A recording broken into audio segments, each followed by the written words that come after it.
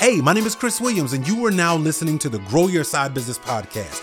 I help ambitious employees grow a profitable side business. If you haven't had an opportunity yet, go check out growyoursidebusiness.com, where we've got all the content, the tips, the strategies, and more. You're in the right place at the right time, and we're here to help you grow a serious, profitable side business. Let's listen to today's episode.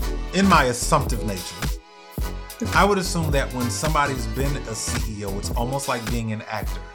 You get typecasted and you follow the typecast, meaning you were a CEO of a photography company. Well, maybe I'll jump to the next photography company or within the photography industry. But you seem to see yourself as a CEO who can move their skill set in multiple disciplines. Yes? Yeah, I'm a polymath. So, and I didn't know what that meant until recently. I have worked Explain what that means. It's a person who is sort of, Jack or Jill of many trades, master of none. And for me, I feel like I have that Liam Neeson and Taken, that particular set of skills that I can apply to a lot of different things. So I started out working in the steel industry. I've worked in health insurance. I've worked in management consulting, television and entertainment, retail, e-com, photography. I've done a lot of different things, and I feel like I've got a good skill set. I'm a fast learner. And I think a lot of people are, quite honestly. I don't think it's just CEOs. I think that we don't give people enough credit for learning as fast as they do. Yeah. Is it you strike me though as a person who also loves a challenge. Oh yeah. I like a mess. My family. So I grew up in a dysfunctional family. So all the corporations, for the most part, or companies that I've worked at have kind of looked like my family. Yeah. There's an approach. I'm waiting for that book to come out. Yeah. All right. So let's talk about your program. So you step away from CEO world, done it 3 times.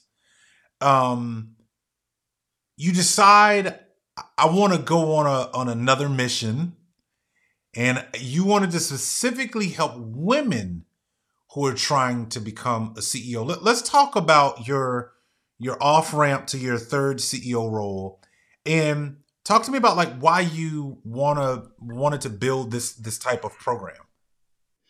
So yeah, I was in my 3rd CEO role working for somebody else. I was working for a former Navy SEAL. His name was Mark Devine, and he had a really interesting business, which was a coaching and training business based on all the magnificent things that, a Navy SEAL, could impart on people. And there are a lot of folks who've been in special forces who do that sort of stuff. His was really unique in that it was really, really thoughtful and kind of zen in a way that, a lot of Navy SEALs aren't, which is kind of neat for him. But I was there for 6 months, and it was just hard. It was hard to work for a founder. I mean, I am a founder now, and founders want it the way they want it. And even sometimes we think we're ready for outsiders, and we're not. And I just, frankly, he wasn't ready. But I needed to have that experience because it made me go, there are no women doing this type of work. And when I say no women, that's not entirely true. There are women who are doing influencer work, coaching work at a pretty visible level. But what I saw was a lot of kingmakers, right? You think about Tony Robbins, you think about some of these other, influencers who are into self-improvement, making people better. Those people tend to be men. It's not that folks don't go to Tony Robbins who are women. I've been to his stuff, by the way. I think a lot of it's pretty brilliant. But that said, I was like, where are the women, right, that are teaching other women? Because our space is very unique and our needs are unique. And, that's just the culture and society we live in. So I really decided I wanted to be that queen maker. You've heard of kingmakers, the, really great men behind great men. And I wanted to be the person who's advising women in the same way, almost like that Godfather consigliere. And that's, for better or for worse, what I've been doing now for the last almost 18 months. Now, as you started this journey, this was different because this wasn't, I'm coming in and the company's running hundreds of millions of dollars. And I just got to figure out the pieces. There's already, 500 people here, 10,000 people here. I've already got the resources. This is your idea from $0, 0 operation. This is yours, right? And it's like having a kid, right? what was or what has been the hardest challenge for you so far? Even though you've got all this experience of being the CMO, being the CEO, what's been the hardest challenge right now? I'm a gadfly, and it's funny because it used to really annoy me when I worked with founders, and now I am one, and I'm doing all the stuff that founders do, and I'm like, oh my gosh, I'm so annoying. And it's nice. My husband, he does my back office stuff for me. He's retired, and so he set up my CRM. He did all kinds of really critical stuff. And I will come up with a new idea for a new product daily. And I'm like, I'm going to launch this. And he's like, how about we just live with the stuff that we've launched? And I'm like, oh, yeah. So I think the hardest thing for me is I'm not really good with letting something live and breathe, which as a CEO for somebody else, I was great with it. But with myself, I've always got another idea and I always want to launch a new thing, it's a bad idea. I mean, you got to give some oxygen to the things and effort that you've already launched. Right? Yeah, that's right. That's right. How did you find your first client? Hey, really quickly, I just wanted you to know that this experience is awesome audio wise, and I know you're loving it because otherwise you wouldn't be here. But I want you to know we also have a YouTube version of this same conversation. You can go to Grow Your Side Business over on YouTube right now. And guess what? You can watch us have this conversation out loud in the open. Sometimes it just does better to make things stick when you're watching. So whether you're at home, whether you're in the office, or wherever you might be, and you're listening to this episode, go check us out on YouTube. Let's get back to the conversation. My first client found me, actually. I hadn't even decided to do this, and I live in a small community in the Lakes region of New Hampshire, and we have a really cute town called Wolfboro next door, and that's sort of where everything is. Like, there's a great main street, there's cute restaurants, but there's this one couple that has this amazing restaurant, and we've known them since we moved up here, right? We ate at their restaurants where we decided to buy a farm here. Like, it's a kind of a special little place to us. And we just really love them. We love their approach to food. We love everything. And they came to me and said, hey, you've got all this experience in business. Would you help us refine our restaurant and really start to come up with the next iteration? They had just been through the pandemic and they had weathered it better than most, but that's because they did some pretty innovative stuff. So they were like, we'd like to take that, build on it. Will you work with us? So that was my first client. And then oddly, I was a member of a women's group called Chief at the time, and women just started to kind of come out of the woodwork and, asked if I would coach them, and that's how it grew. So what's the goal here? What are we ultimately after? I'd like to start a community that truly is intersectional, though. And one thing I talk a lot about is there's a lot of white feminism out there, which, to be fair, I think most of my life I practiced white feminism, to be honest, because there were many times when I was only thinking about myself and I wasn't thinking about what the challenge is for women of color, maybe women who aren't, hetero look like or cisgendered. And I think that I would love to have an accessible, meaning monetarily, financially accessible community of women. For those of us who can pay, right? And I'm privileged enough to be able to pay, we can pay. But for those who can't, I don't think that those people should be barred. And this is where there's a social mission piece here. I don't think that women who have big dreams, big desires should be barred from getting the knowledge that I'm imparting. So one of the things I do with my coaching right now is I offer scholarships. I've offered about just under $150,000 in scholarships. Wow. And literally I say this to people, and I've gotten some crap for it, but Black women go first, followed by other women of color. That's how I hand them out. You have to be someone who's in transition, looking for your next role, but you can enroll if you get a scholarship from me in any workshop that I have for free. I take half-hour sessions with these folks just to, be able to help them stay on track or give advice.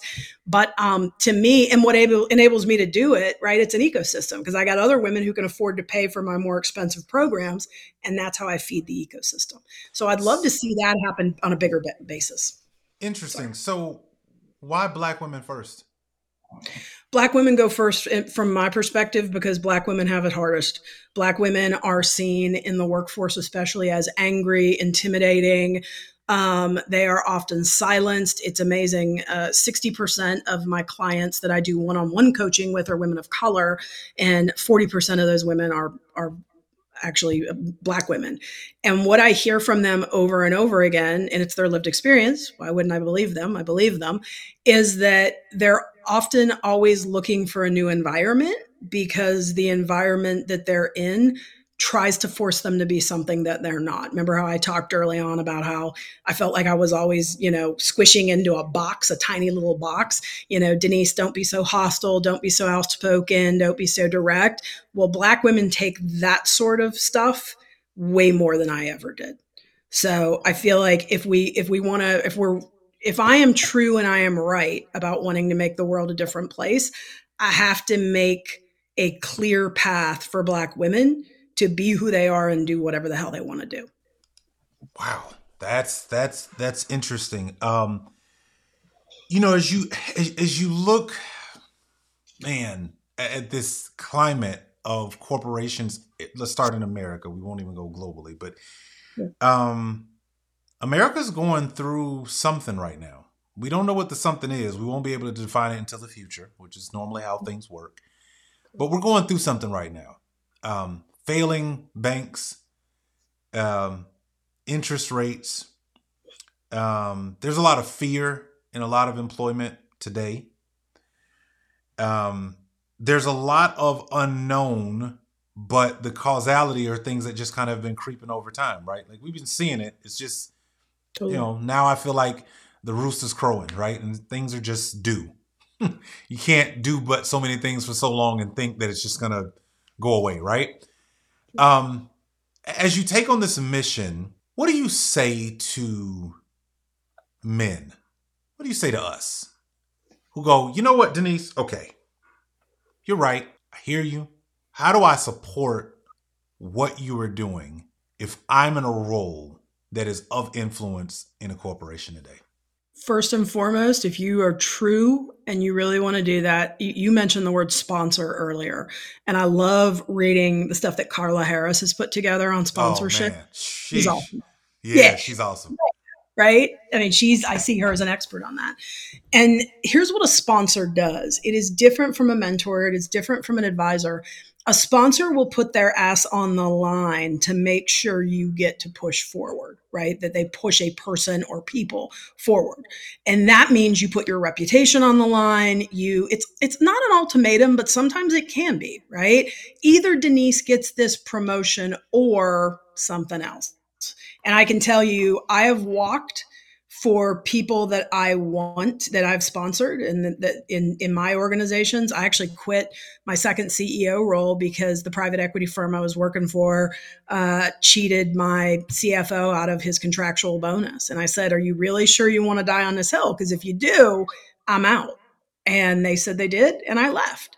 So that is sponsorship. That is sponsorship, and it's scary and it's risky. And hopefully in the best case scenario, right, it's just you being in a meeting where the person you are sponsoring is not present and standing up for that person and saying, well, if we're talking promotions, Denise is the girl. She's it. And here's why. She's the total package. She's blah, blah, blah. And it's you taking that equity. We get equity through power, through respect in an organization. It's putting it on the line for somebody else. Hey, really quickly, I just wanted you to know that this experience is awesome audio-wise, and I know you're loving it because otherwise you wouldn't be here, but I want you to know we also have a YouTube version of this same conversation. You can go to Grow Your Side Business over on YouTube right now, and guess what? You can watch us have this conversation out loud in the open. Sometimes it just does better to make things stick when you're watching, so whether you're at home, whether you're in the office, or wherever you might be, and you're listening to this episode, go check us out on YouTube. Let's get back to the conversation.